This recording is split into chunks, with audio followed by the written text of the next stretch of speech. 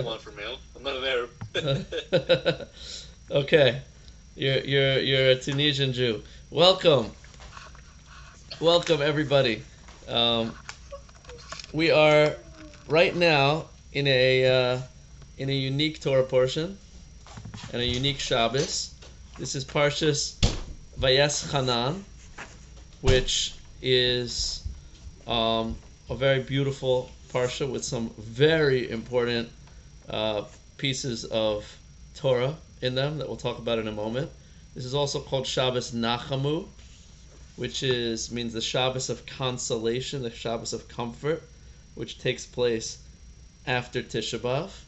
We have a Shabbos specifically of comfort, and we actually have 7 of them, but this is the first of them. And also we have coming up this Shabbos is something called Tu B'Av, which is a day to celebrate love and shidduchim, getting married, and it's a joyous day. And I don't know if we're going to get into the reasons for that right now, but on my other podcast we're going to discuss it briefly probably. And now, okay, let's talk about this week's parsha, Vayeschanan. So in this week's parsha it starts out, Moshe Rabbeinu, Moshe is praying heartfully to enter into the land of Israel. And he wants so badly to go to the land of Israel, and he is denied. He's denied from going into Israel. And the Rashi tells us that he davened 515 times to enter into the land of Israel. Had he prayed one more time, his prayer would have been answered. And he would have been allowed to go into Israel. Which is very fascinating. 515 times, you know what that is? The number 515.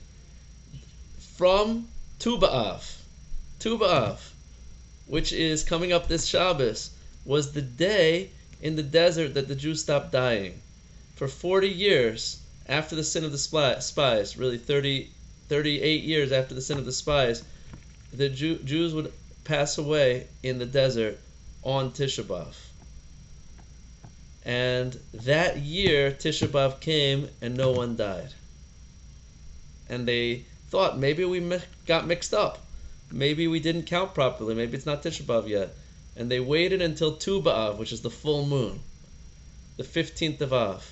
When they saw the 15th day of the month, which is the full moon, came and people didn't die, they said, this must be our last year in the desert. It's time to start journeying to the land of Israel.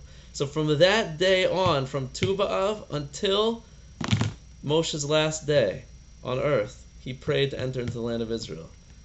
And there are 200 days between Tu B'Av and Zion Adar, the 7th of Adar, when Moshe dies.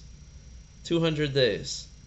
If you subtract from those 200 days the amount of Shabboses that there are in 200 days, so 200 divided by 7 is 28. So that brings us to 200 minus 28 is 172. 172 non-Shabbos days. And if you add on to those 3 prayers a day, you get 516. So Moshe prayed every single day except for Shabbos to enter into the land of Israel until the day he died.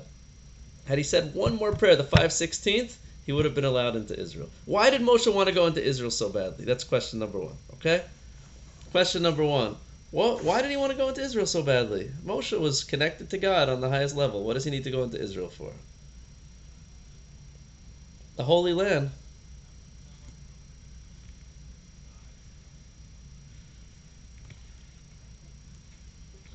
I don't need any milk and honey. What does Moshe need milk and honey for?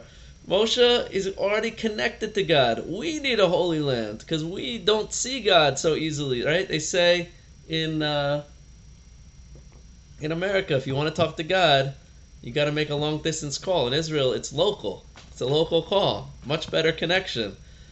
But Moshe didn't need that. Moshe was already connected to God, okay? That's question number 1. Okay, now let's go through the Parsha. The Parsha, this is Mount Sinai, take 2.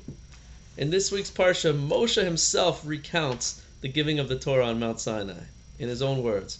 And he goes through at length to talk about what we saw at Mount Sinai. Fire, thunder, lightning. We heard, we saw sounds. We saw the sounds and we heard the sights. Things were very different at Mount Sinai. And then he also makes it very clear what we didn't see. We did not see any shape or any form on Mount Sinai. God did not appear to us in any body. God, as the Maimonides, the Rambam says, God does not have a body. God is infinite. God is not physical. So he goes through the whole thing at Mount Sinai, and even deeper, we have some of the most beautiful verses. Listen to this verse, okay? The verse says that at Mount Sinai, you saw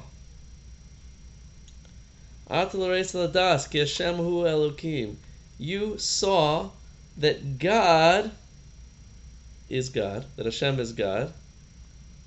B'shamayim in the heavens and above, and on the earth, ein od milvado. Ata reis ladas ki Hashem hu Elokim ein od milvado. You have been shown to see that there's nothing besides God. Ein od milvado. That's like a famous Jewish phrase. And the Talmud says, if you're ever being attacked by a sorcerer, or a witch, or a wizard, magician, you have to think, Ein od milvado, there's nothing but God. And then the magic has no power over you. So if you're ever in a situation where someone's trying to do witchcraft on you, meditate on the fact that there's nothing but God. Nothing but God. There's no other power than God, but we'll see deeper. There's nothing that exists besides God. God is the only reality.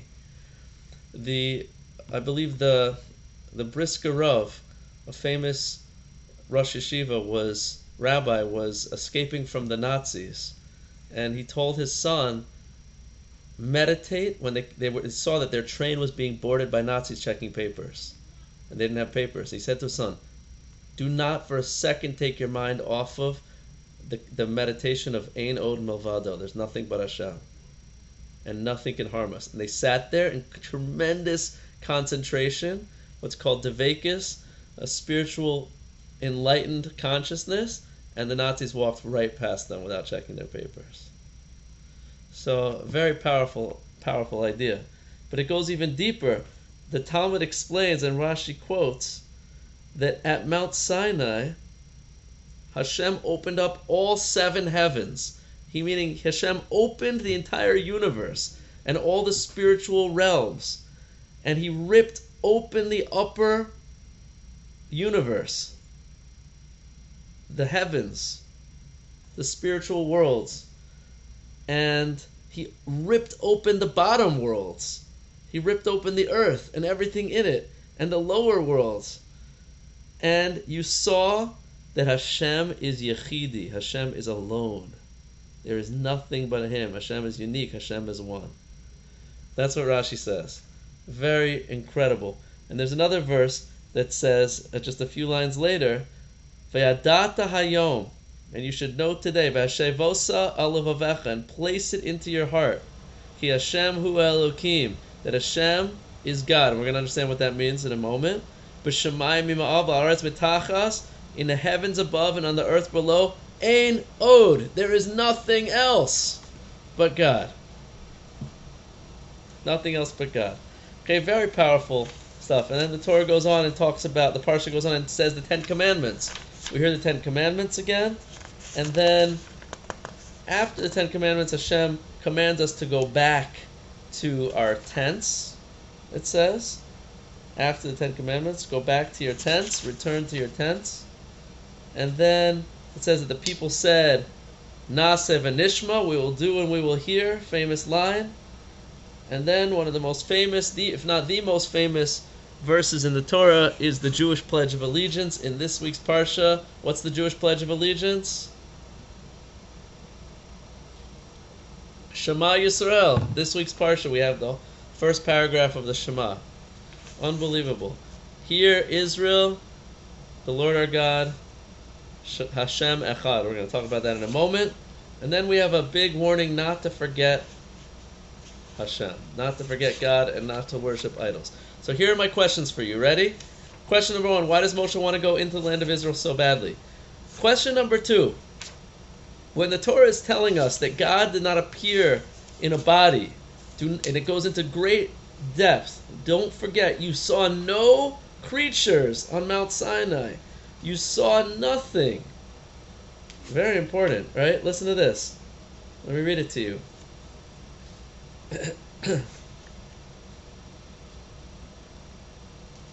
You did not see. Don't lapse into making a statue for yourselves, or an image of any form, the shape of a male or female, the shape of any animal that is on the earth, the shape of any winged bird that flies in the sky, the shape of anything that crawls on the ground, the shape of any fish that is in the waters, beneath the earth. Be careful if you lift your eyes to the skies and you see the sun, the moon, and the stars, and all the hosts of the skies, which God has given to you, under the skies for all the nations, not to be drawn astray, to bow down to them and worship them. Why? You should guard yourselves very carefully and remember that you did not see any image on that day on Mount Sinai. Okay? Clear? You did not see any image. Clear, everyone? The Torah said it very clearly. Not a male, not a female, not a bird, not a fish, not an animal, not a star, not a moon. Guys, got it? We didn't see any. What did we see at Mount Sinai? Nothing. Now, what does the Talmud learn from this verse? Unishmartem ma'od lenafshosechem. You should guard yourselves very carefully, not to think that God has a body and not to worship an idol. Okay, but what does the Talmud learn from that? Matt, you know this? Unishmartem ma'od lenafshosechem. Do you know what we learn from that? The Talmud learns from that we're obligated to take care of our health. You should guard very carefully your soul. Says the Talmud, you have to protect your health. And from that verse, we learn that it's forbidden to smoke cigarettes, it's forbidden to eat unhealthy food, to overeat, person has to exercise, person has to, do all the things that are necessary for health. Go on the treadmill with me every night, lift weights.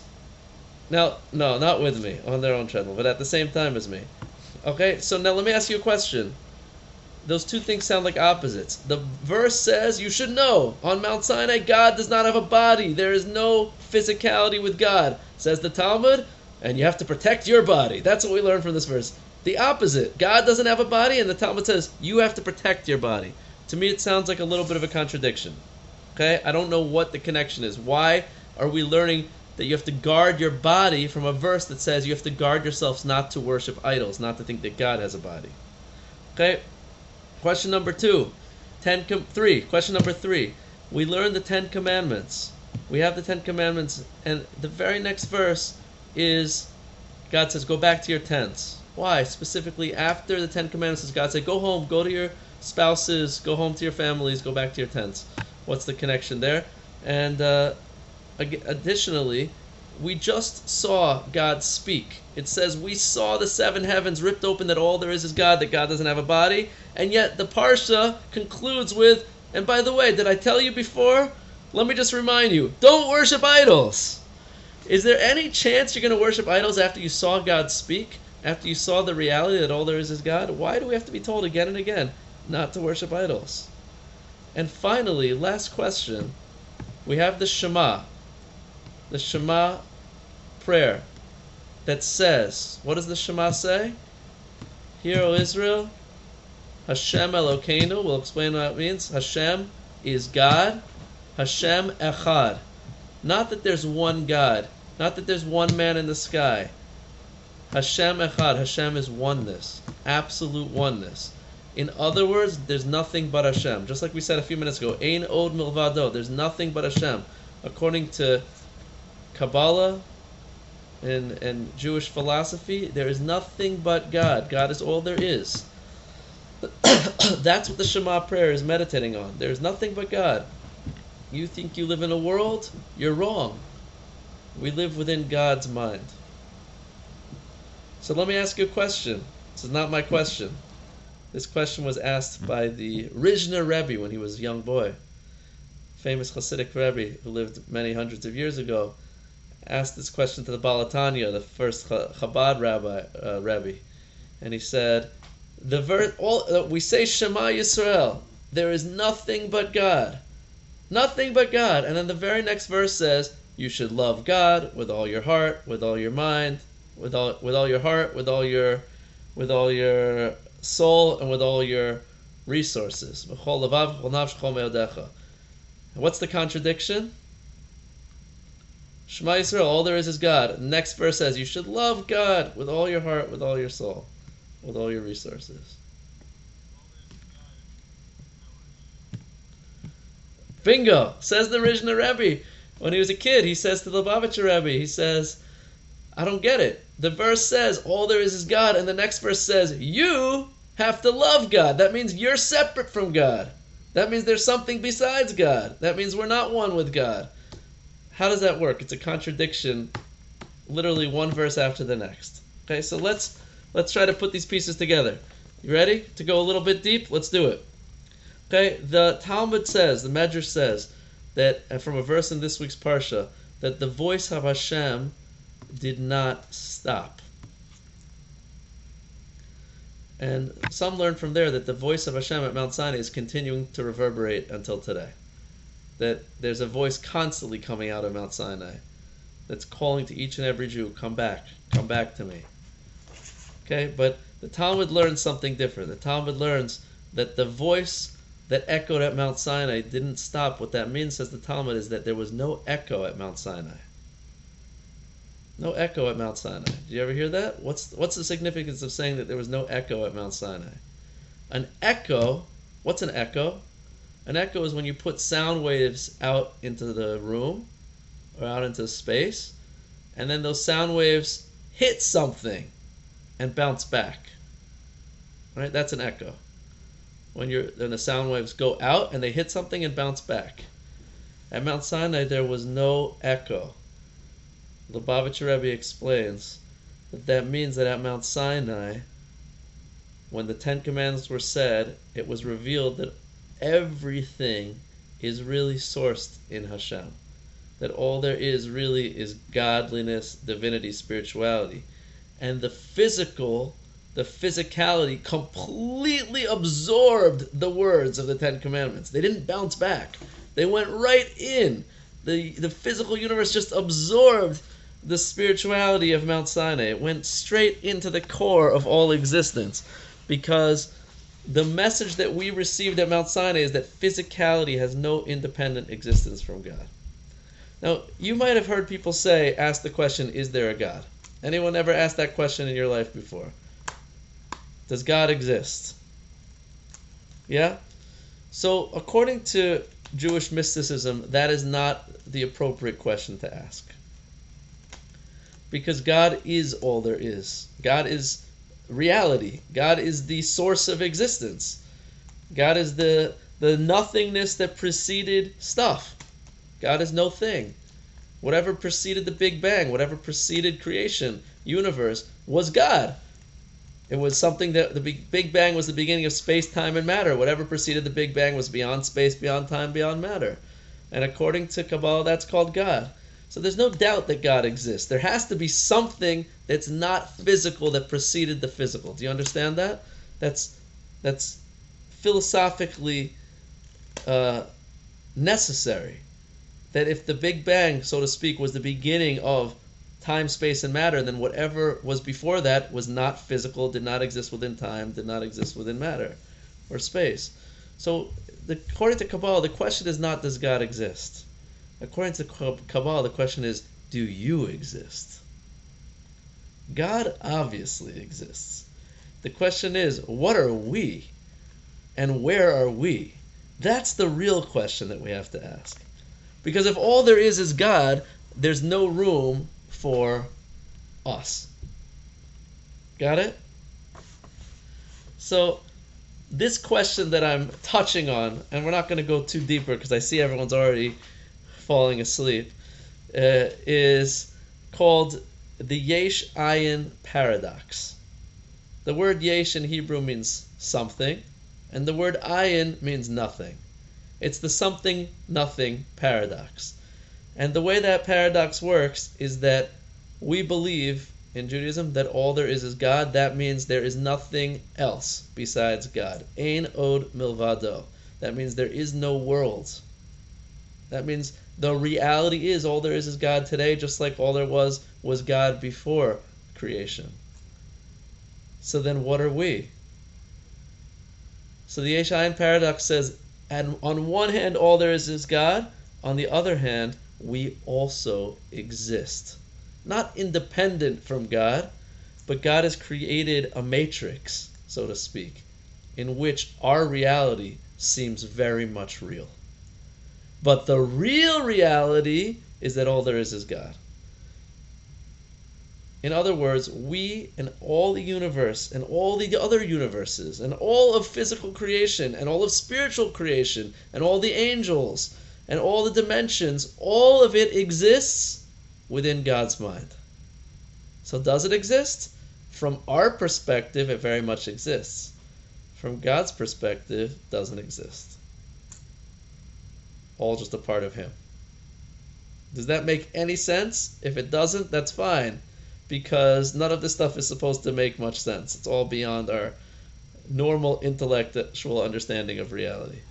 But does it make sense a little bit? Tiny bit? Yeah? Okay. So, were we to recognize God's oneness, were God to reveal Himself immediately to us in totality, what would happen to us?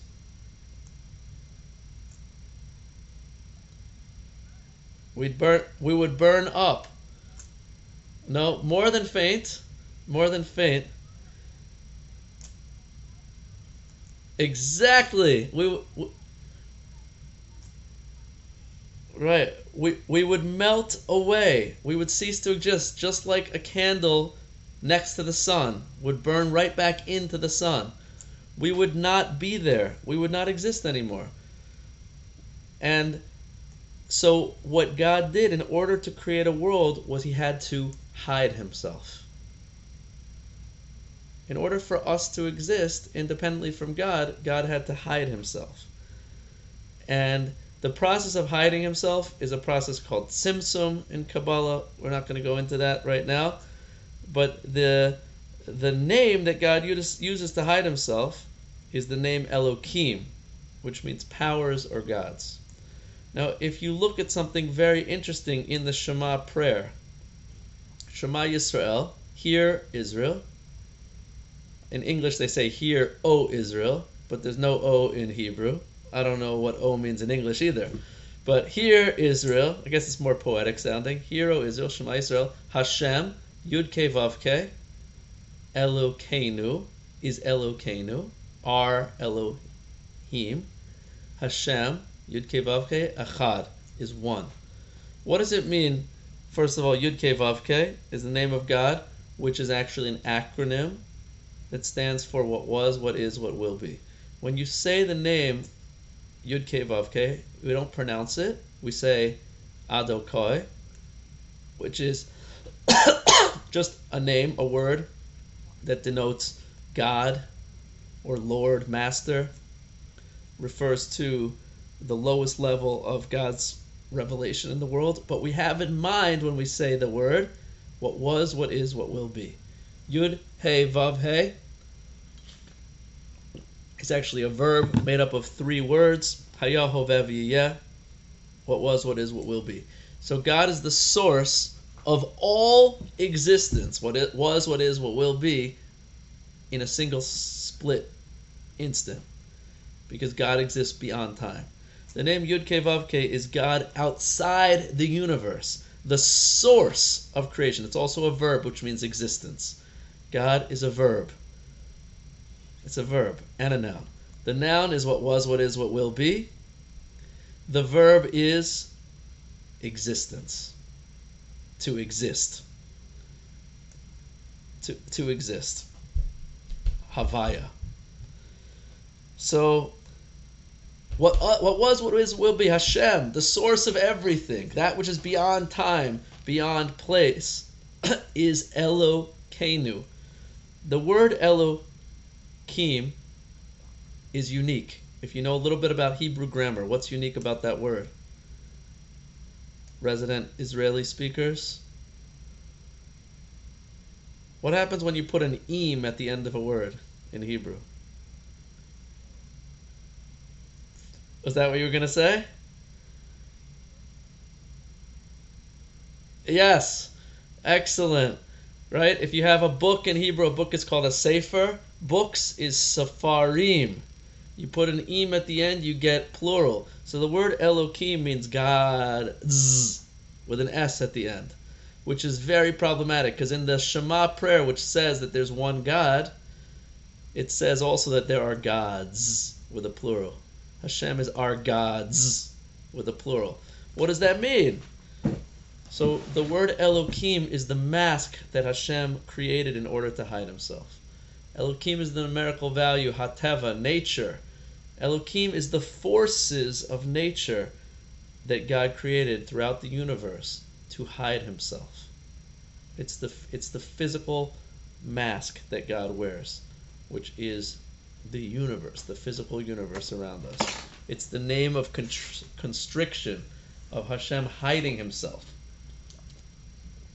That's what Elokim is. So when we say the Shema, what we're really meditating on is that world that we live in that looks like it has independent existence. It looks like we're governed by many forces of nature, gravity, health, economy, army, war, weather, sun, rain, wind, love.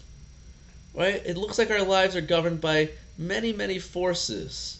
The nuclear forces and the quantum forces.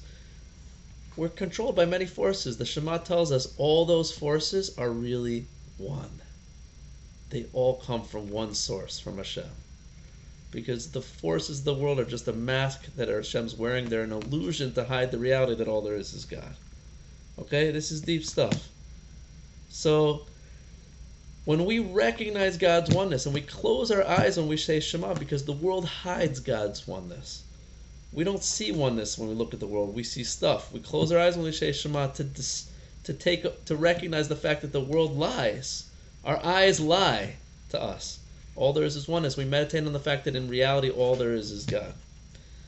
And the soul's desire is to literally jump out of the body and return to that source of oneness. Just like a fire on a candle. The flame flickering on the candle is literally trying to extinguish itself. It's trying to jump off the candle. The candle is holding it back.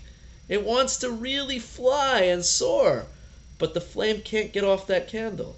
And it is a paradox, because if the flame were to jump off the candle, what would happen to that flame? It would instantly be extinguished.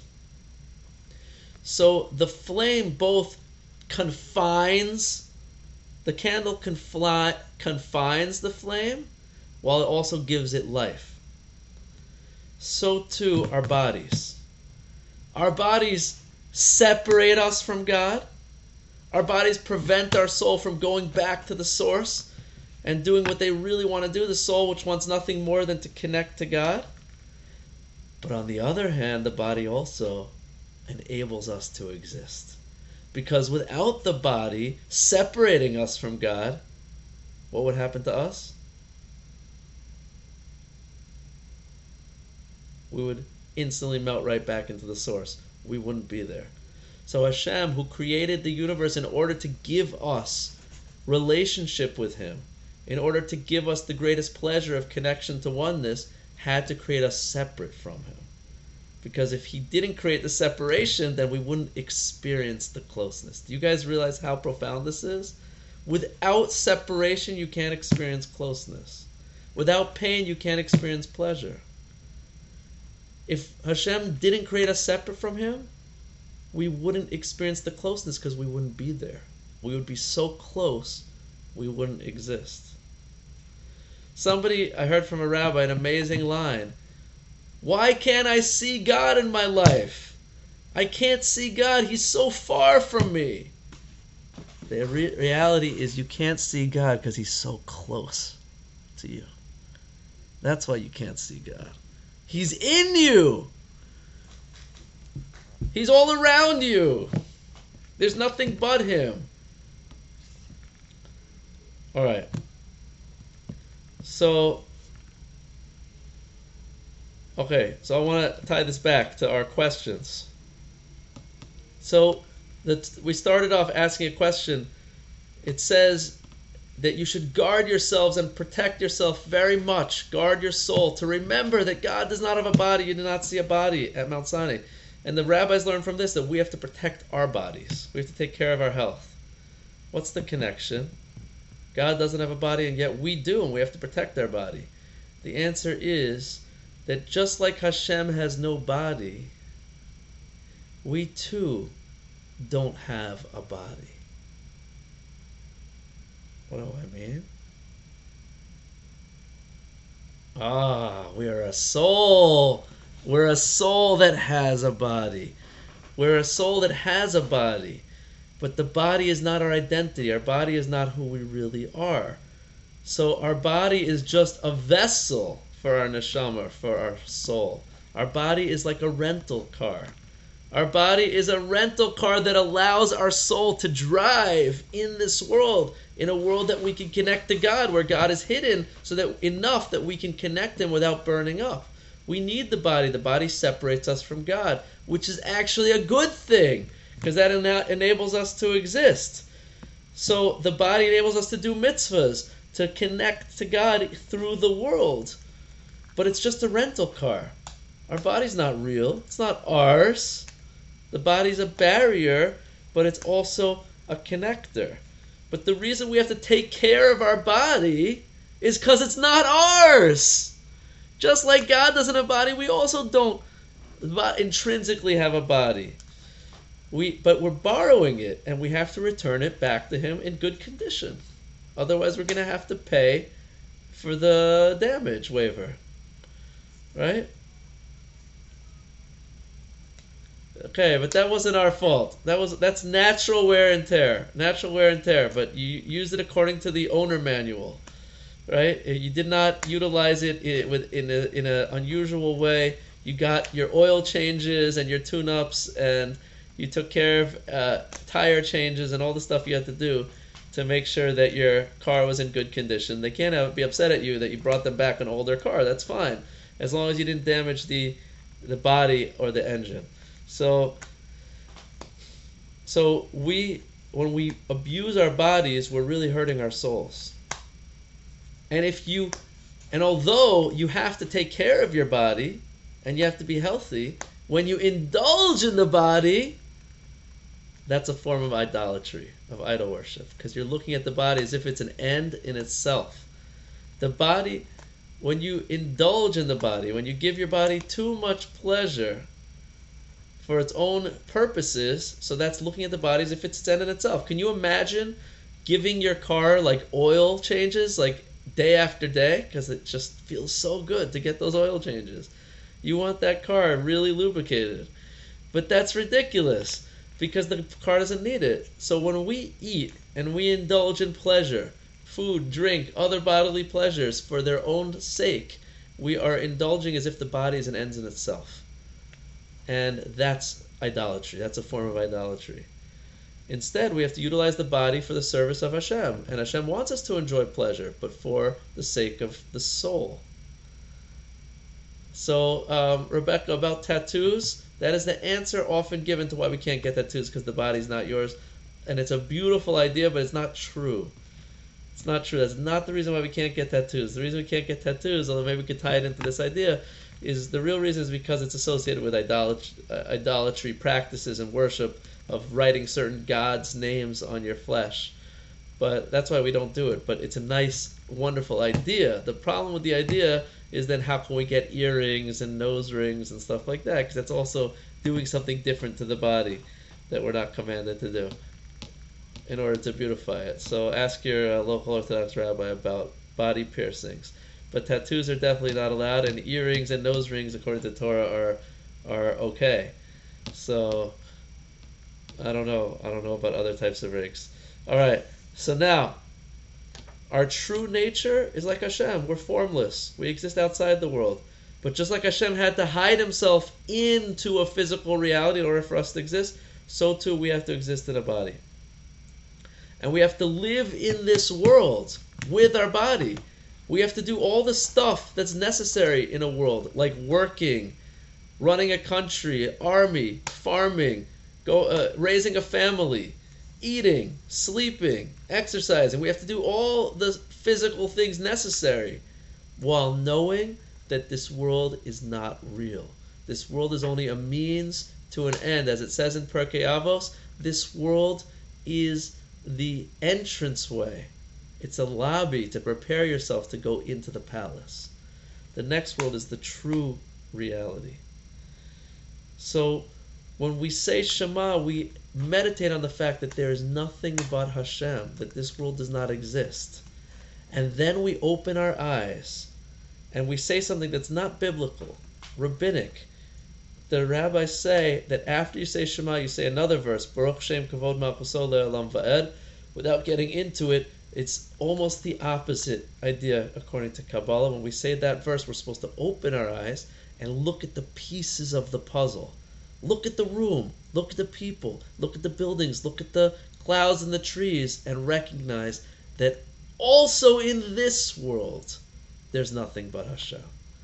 Not only when our eyes are closed and we meditate on the fact there is no world, God is absolute oneness, just as it was before creation, but so too it's absolute oneness within the pieces of the puzzle, through the multiplicity and the mosaic of existence. We also have to recognize that all there is God. In the stuff, behind the scenes of this puzzle, of this universe, there's also complete oneness and harmony. So, how do we jump from Shema, there's nothing but God, to you should love God with all your heart, with all your soul, as if you're separate from God? And the answer is that we live in two worlds. In the world from above, from God's perspective looking down, there's no world. From our perspective looking up, there's no God. And the reality is that they're both true, because we live in a body which enables us to connect to God and also separates us from God.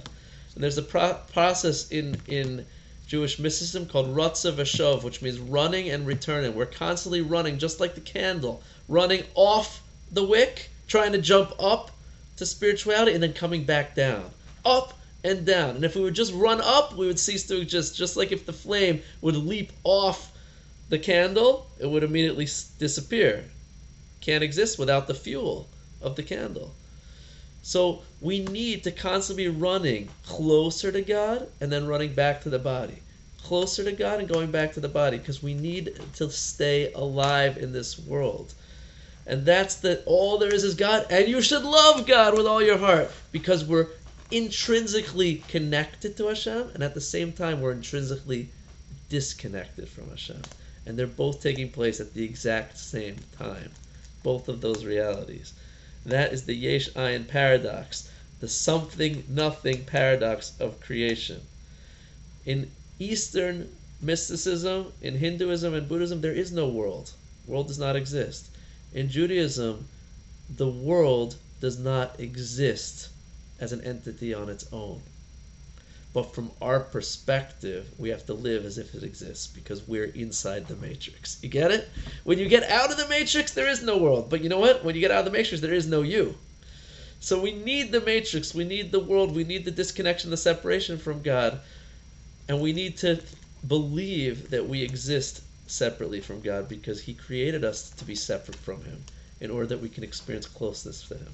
You can only experience closeness to someone who you're disconnected from. Do you get that?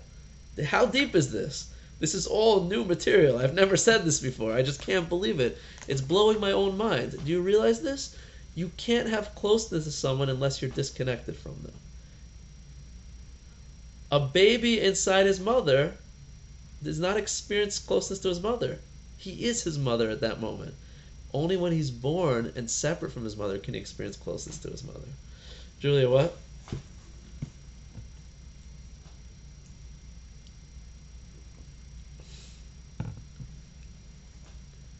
That's also true. In life also it's like that. Sometimes you have to be separate from someone in order to recognize how much you love them. Distance makes the heart grow fonder. Absence makes the heart grow fonder, right. So, one second. Hold your thought, okay? So the Shema states, in the Shema prayer, where we say all there is Hashem and God is one, we also say that gods exist. Other gods exist. They do. Hashem Elokeinu. Hashem is our gods.